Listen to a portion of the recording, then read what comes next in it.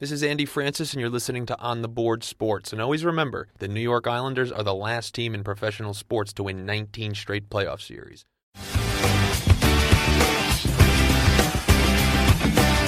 can! Put it on the board! Yes!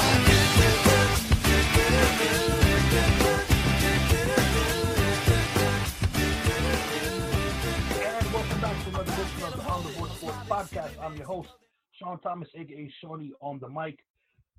Pandemic/quarantine here in Queens, New York.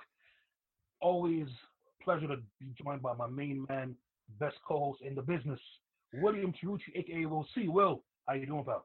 I'm doing good, Sean. I can't complain. Obviously, got the gym in the background, but, got the shirt on today for a reason. And that reason is we have a very special guest with us, joining us from Manhattan, New York. He works for SNY. And it's an honor to have him on. We're talking about the one and only Eamon McAneny. Eamon, thank you for coming on. How are you?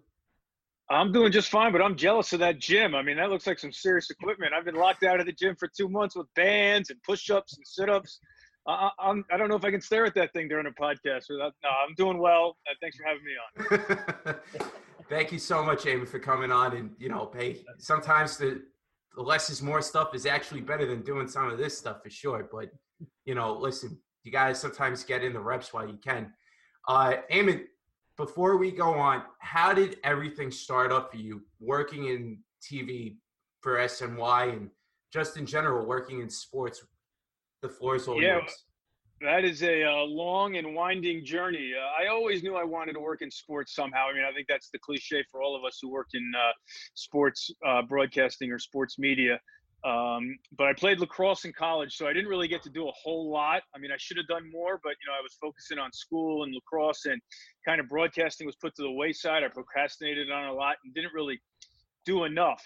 So coming out of college, my resume was not ready for a job, certainly wasn't ready for on air. So I had to do a lot of production stuff. I started working on the weekends at ABC Sports and CBS Sports as a logger and a scorer. Loggers, you would keep track of the time code of a big play in a college football game. So I was able to get stuff on my resume so that eventually when I interviewed at ESPN, I want to say in December, I obviously knew sports. I followed sports. So there's a famous quiz Al Jaffe at ESPN used to give to test your sports knowledge. I knew that. I did pretty well on that. And then I also, like I said, I was a logger and a scorer, and that's really the essence of your job as a PA. So my first job in sports television, full-time job, was a production assistant up at ESPN, even though I always knew I wanted to be on air. So you fast forward, I think 6 or 7 years, I switched jobs to Classic Sports Network here in New York City. And a buddy of mine, Brian DiNovellis, was running a cable station in Bergen County, New Jersey, and he needed sports reporters on the weekends. So that's how I started to build a tape. I worked for him on the weekends covering high school football games and high school basketball games. And then, as luck would have it for me, not for him, he snapped his Achilles tendon playing basketball and he couldn't go to work, couldn't drive. So I got to fill in for him for a month, which was huge because I got a tape. I got to sit at a desk, got to legitimately anchor the news and got a tape. So that led me to one thing to another. I mean, Bangor, Maine was where I got my first full-time job. And then I moved back to New Jersey, and then I did a gazillion freelance jobs, and I knocked on enough doors, and finally I banged on the door at the right time at SNY. I think it was 2009, and I've been working for them as a freelancer ever since, and now full-time for the last 3 years. That's awesome. That is amazing, man. That is absolutely amazing. Eamon, I'm from Brooklyn, New York. Will is also a New York guy. Like yourself, growing up, did you have any favorite teams? Knicks, Nets, Yankees, Mets, so on and so forth? Oh, yeah. Well, I mean, when I was growing up, the Yankees were winning World Series. They went to the World Series when I was 7, lost to the Reds, and then won it in 77 and 78. So obviously that was the team. That was the team you followed. Thurman Munson, Reggie Jackson. We could go on and on and on. Nettles, you loved them all. Ron Guidry. So that was, I was lucky at an age like that to have a team that you fall in love with. And, you watch them all the time and they go deep into the playoffs and play ridiculous games like the Bucky Dent game against the Red Sox. So that was the real team that I first became obsessed with sports.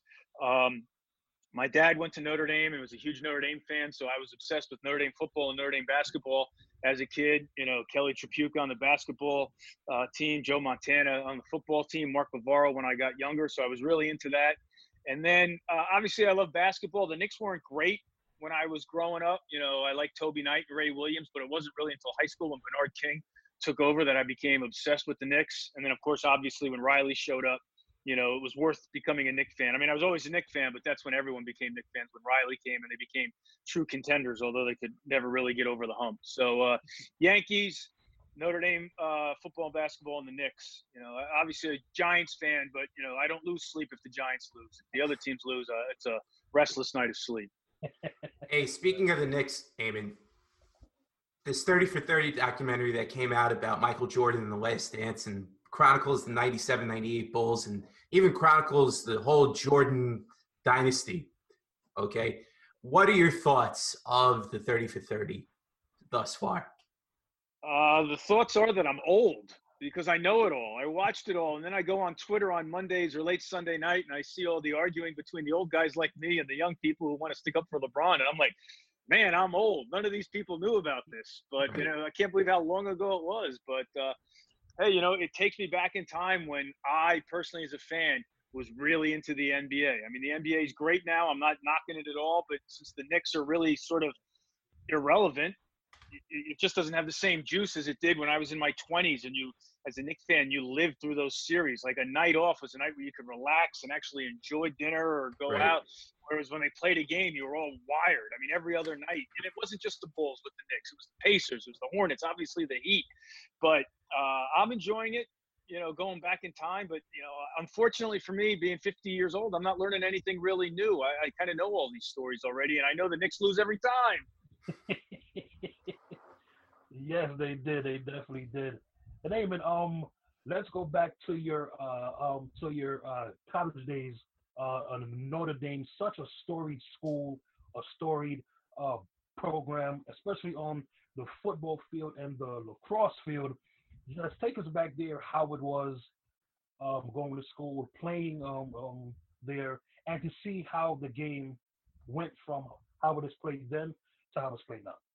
Yeah, you know, first of all, to me, like I said, my dad went to Notre Dame, my grandfather went to Notre Dame, so we were huge Notre Dame fans. But growing up, I never went and visited the campus. You know, they played at the Meadowlands, the basketball team played at the Garden, so my dad got his Notre Dame fix and was able to take us to Notre Dame games, luckily for us, right here in the New York City area. So we never really made it out to South Bend.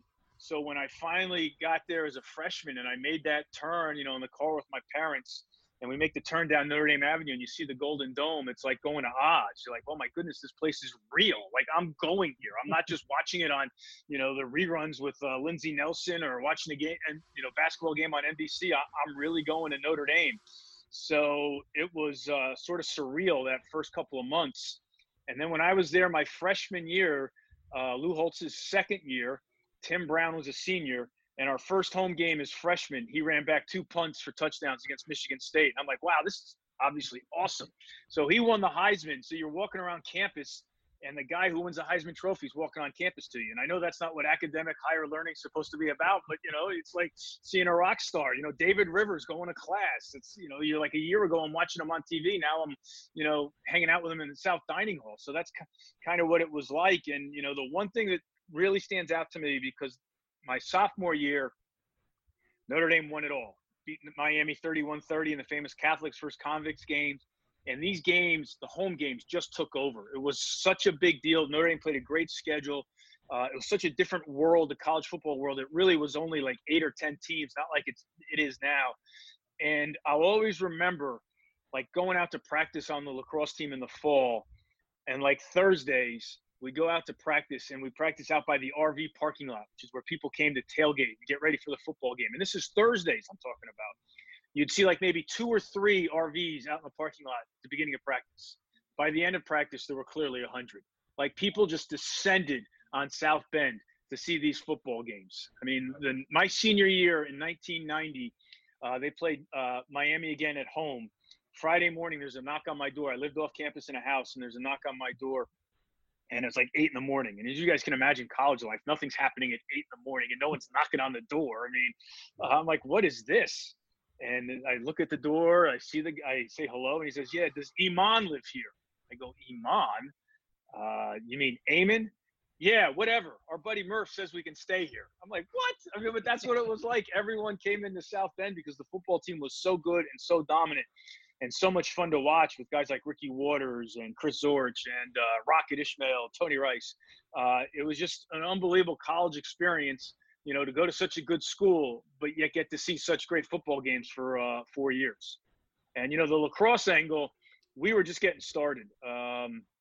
Luckily for me, because I really wasn't that good coming out of high school, they hadn't really ramped up the program. Kevin Corrigan, who's still the coach now, took over my sophomore year, and you could see it getting better and better, obviously, by the time we graduated. But I don't think any of us, if you had told us when we walked out of there in 1991 that one day they'd be on the level with Syracuse and Johns Hopkins and have a chance to compete for the national championship and would, you know, win pretty easily against Johns Hopkins in an NCAA tournament game like they did, I think it was 2 years ago or last season. We never would have guessed that, never. So he's done an amazing job.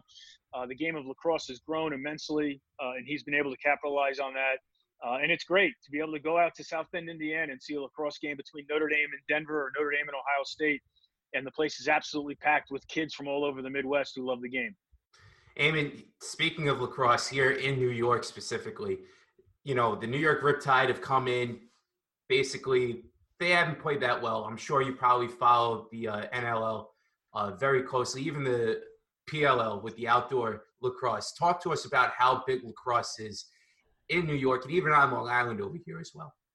Yeah, I mean, obviously it's huge on Long Island. You know, they've had the indoor team, you know, whether it's the Saints or now the Riptide going back, you know, to the 90s, probably maybe even the 80s. So I think it's completely different sport, and they cater to different fans in a sense. You know, the indoor game, I'm not knocking the talent level and the physicality is unreal, but, you know, they add a little wrestling element to it with the music, the constant music and the light show. It's a great show. The outdoor game with the Lizards, has never really taken off. You know, the problem with capitalizing on the lacrosse fan in the summer is that the lacrosse fan kind of wants to, for some reason, get away from lacrosse and maybe go to the beach. You know, they don't want to go right down Hempstead Turnpike on a weekend. I love the MLL. I think the PLL is going to have a tremendous opportunity this summer with the plan they've come up with to sort of compress their whole season into 2 weeks. I think it'll be really interesting. Even with baseball coming back, there's still going to be that need for sports on TV. So I think the game is continuing to grow and continuing to become more popular. I think the key to it becoming a bigger spectator sport is somehow converting those young players into diehard fans. But also at the same point, you're going to have to find a way to make a 16 to 28-year-old person, boy and girl, who never picked up a stick, a lacrosse fan. That's how you take it to the next level as a sport. You need to find people who care if the New York Lizards or New York Riptide win. And that's, unfortunately, the one part that professional lacrosse hasn't been able to come up with. They get the lacrosse fan, they get the youth league there, you know, they get the parents and the young players there, but somehow they got to find a way to create new fans. That's very, very true. That's very, very true.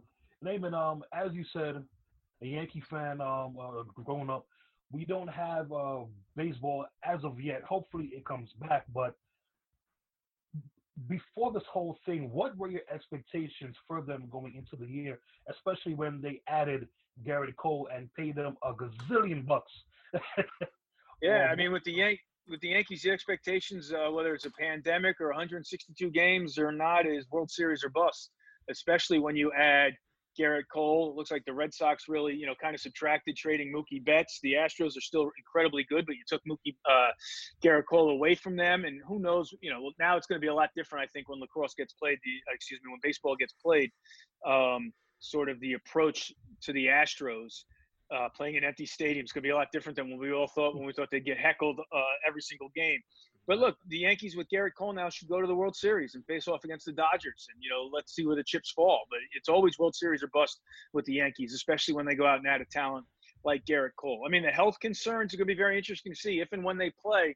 Is Aaron Judge healthy? You know, what's the status of the pitching? Obviously, Severino is not going to be there, but, you know, will the pitching be healthy enough for a shortened season? But clearly they're the favorites no matter what in the American League.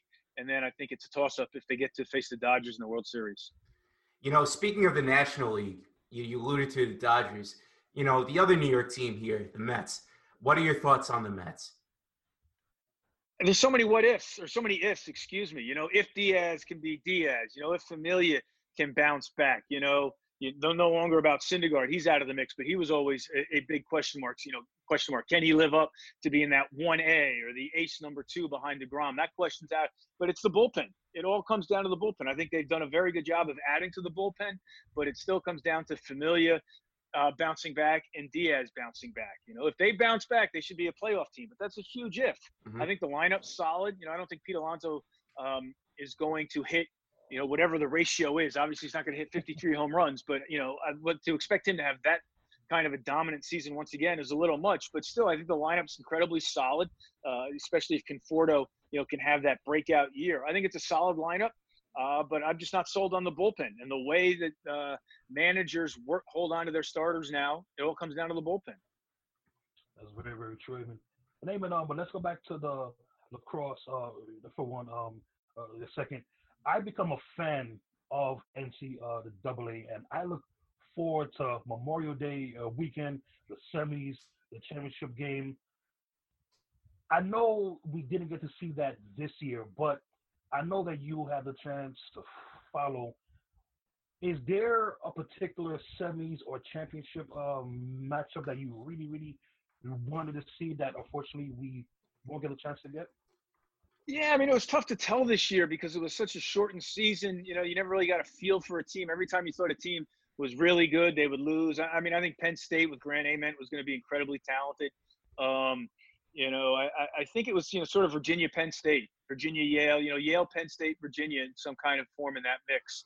With Cornell was off to a ridiculous start.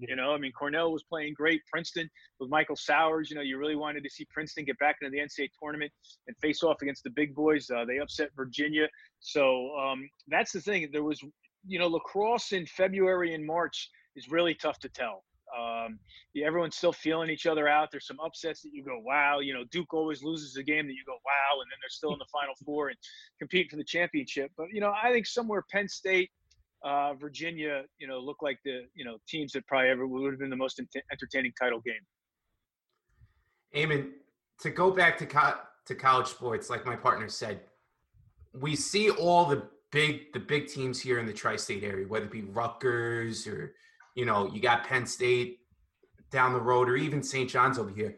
My question for you is, why hasn't college sports taken off in getting the notoriety that, let's say, Notre Dame does, or USC does? Why hasn't college sports taken off here in the tri-state area like that? It's a pro town. It's a pro town, and most of the people in this area, and this is a huge generalization, obviously, that went to college didn't go to colleges with big-time sports teams. It just doesn't take off in the Northeast.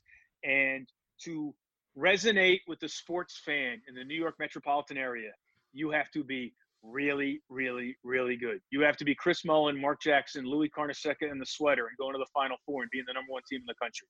And that's just a fact. People in this town care a lot more about a regular season Yankee game than Rutgers, Ohio State. Now, maybe if Greg Schiano never left, then Rutgers could have gotten in the Big Ten on a high, and he could have competed with those teams. I know Kyle Flood beat a bad Michigan team, but if there was ever a chance where you get to Rutgers is at that level where they play a really good Ohio State or a really good Michigan team at home and they beat them, trust me, the bandwagon will be full. That's another thing about New Yorkers. We don't want to hear it, but we'll hop on any bandwagon we can find. Okay, so if St. John's gets really, really good again. Look, I was there at the Garden when Ron Artest, Eric Barkley, and Mike Jarvis played Duke to the wire with Elton Brand. I'm going to forget names, but that was a ridiculous college basketball game and as ridiculous an atmosphere as you'll find. Artest hits a shot that sent the place bonkers, okay? So we want to root for it. We want to hop on. Problem is the teams just haven't been really, really, really good. I'm not talking just like, it was going to be fun this year to see Rutgers in the NCAA tournament. I'm talking about Elite Eight. Like maybe if Seton Hall could have gotten to the Elite Eight, people would have gotten into it. But, it's just you have to be really, really good for us to care in the New York metropolitan area, and they're just not there yet. Plus, I got another thing. Piscataway is not in the New York metropolitan area. I understand people, like, whenever they're on national TV, they love to show the Empire State Building. Trust me, no one hanging out in Times Square is schlepping out to Piscataway for a Thursday night game against Northwestern. Okay, let's just be fair. You're right about that. It's true words never spoken. You're right. True words spoken, exactly. And Eamon, obviously, there's no sports going on now, and this talk of when is this sport coming back, when is that sport coming back, and May is such a great sports month because you have the hockey and the playoffs, the Right. NBA the playoffs, and the MLB. How it has it been tough having to work or go into work and not having the norm to speak about, and instead speaking about, okay, well, is this coming back in June and August, so on and so forth?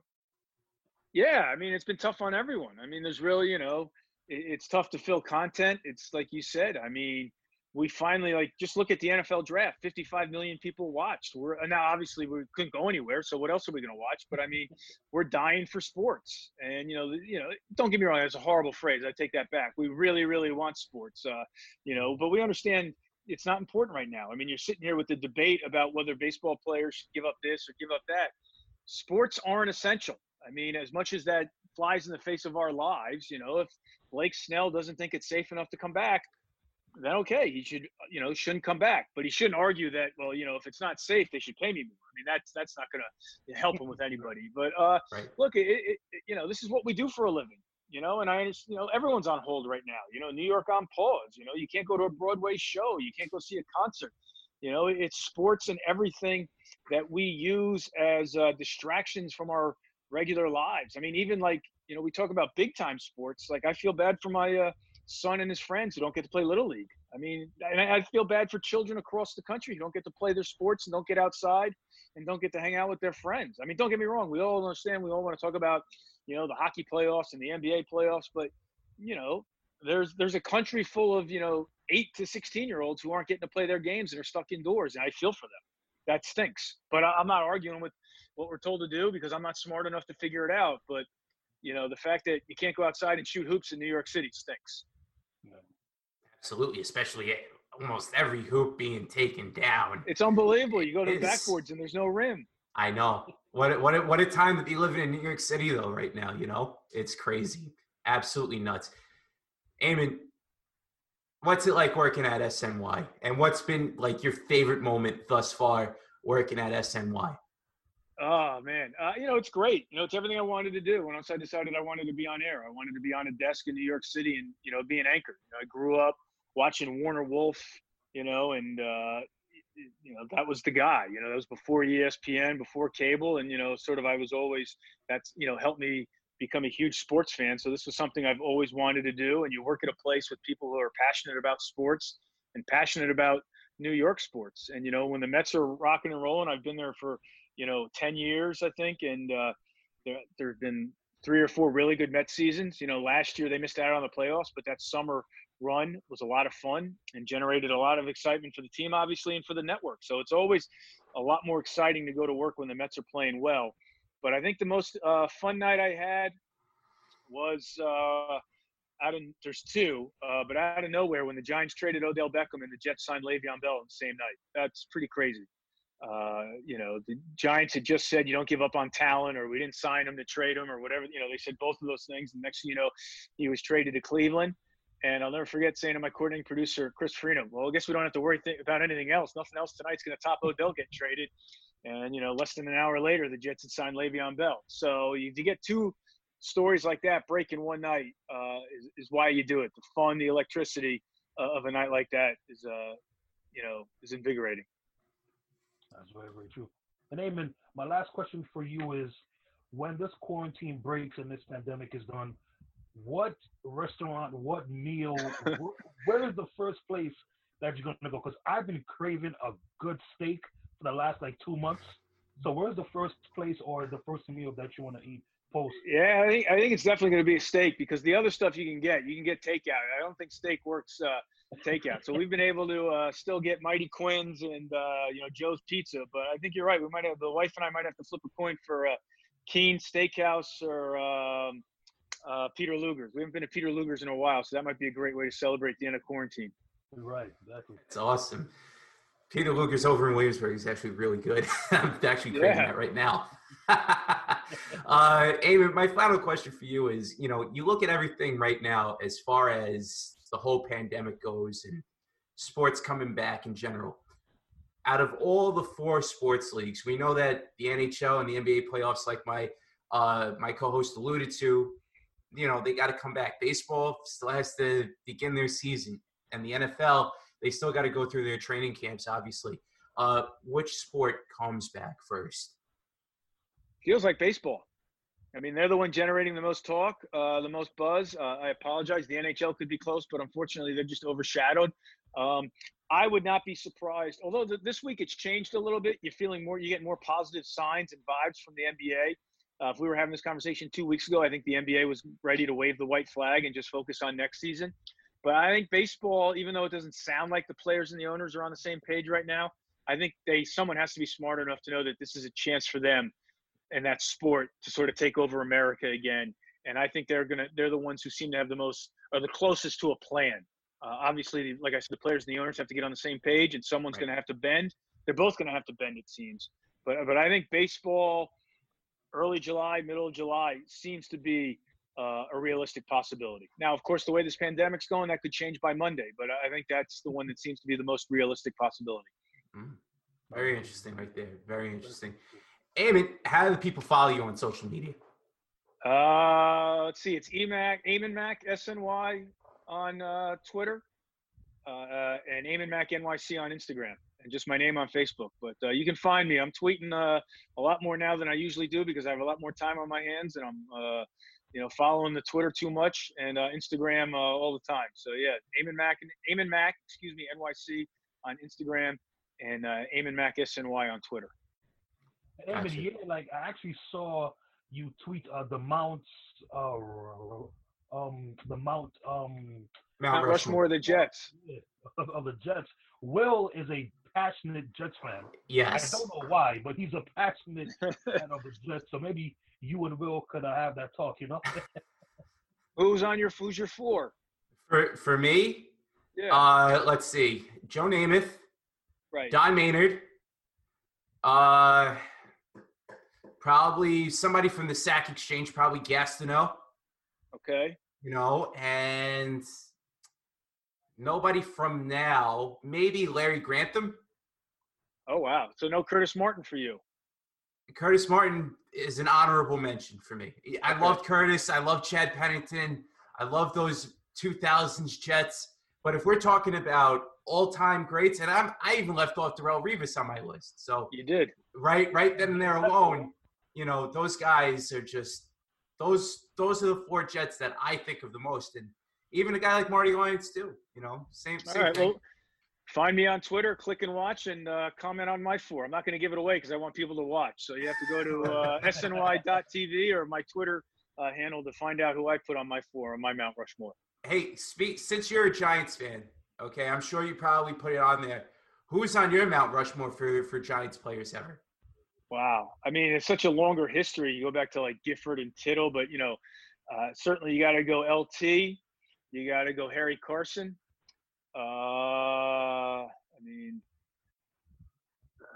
Strahan, maybe? I wouldn't. There's too many because you got to put someone from the offense. I mean, you got to put Eli and or Phil Simms up there. True, I mean, Eli won 2 Super Bowls.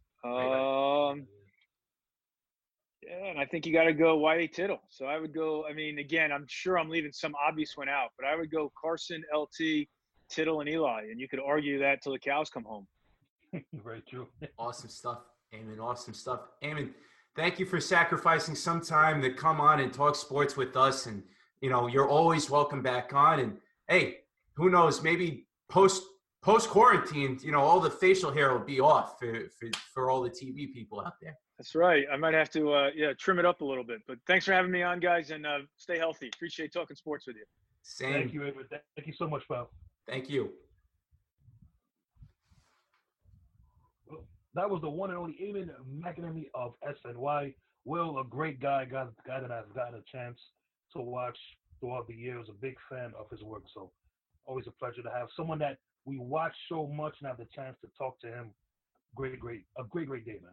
Absolutely. And, never thought that, here's a guy like Eamon playing lacrosse and going to Notre Dame, everything like that. And here he is at SNY now. You talk about a journey. That's a journey right there in itself. And he's made it. He's fulfilled it. And he's doing his thing. So there's nothing more, nothing less to be said about Eamon. Just a great guy and just a great individual. Exactly. Well, let's end this episode. I just want to thank the Naaman for coming on again, and for my co-host William Trucci, aka Will C. I'm Sean Thomas, aka Sonny on the mic, signing off. Be well, and shout out to all the essential workers out there. Peace out.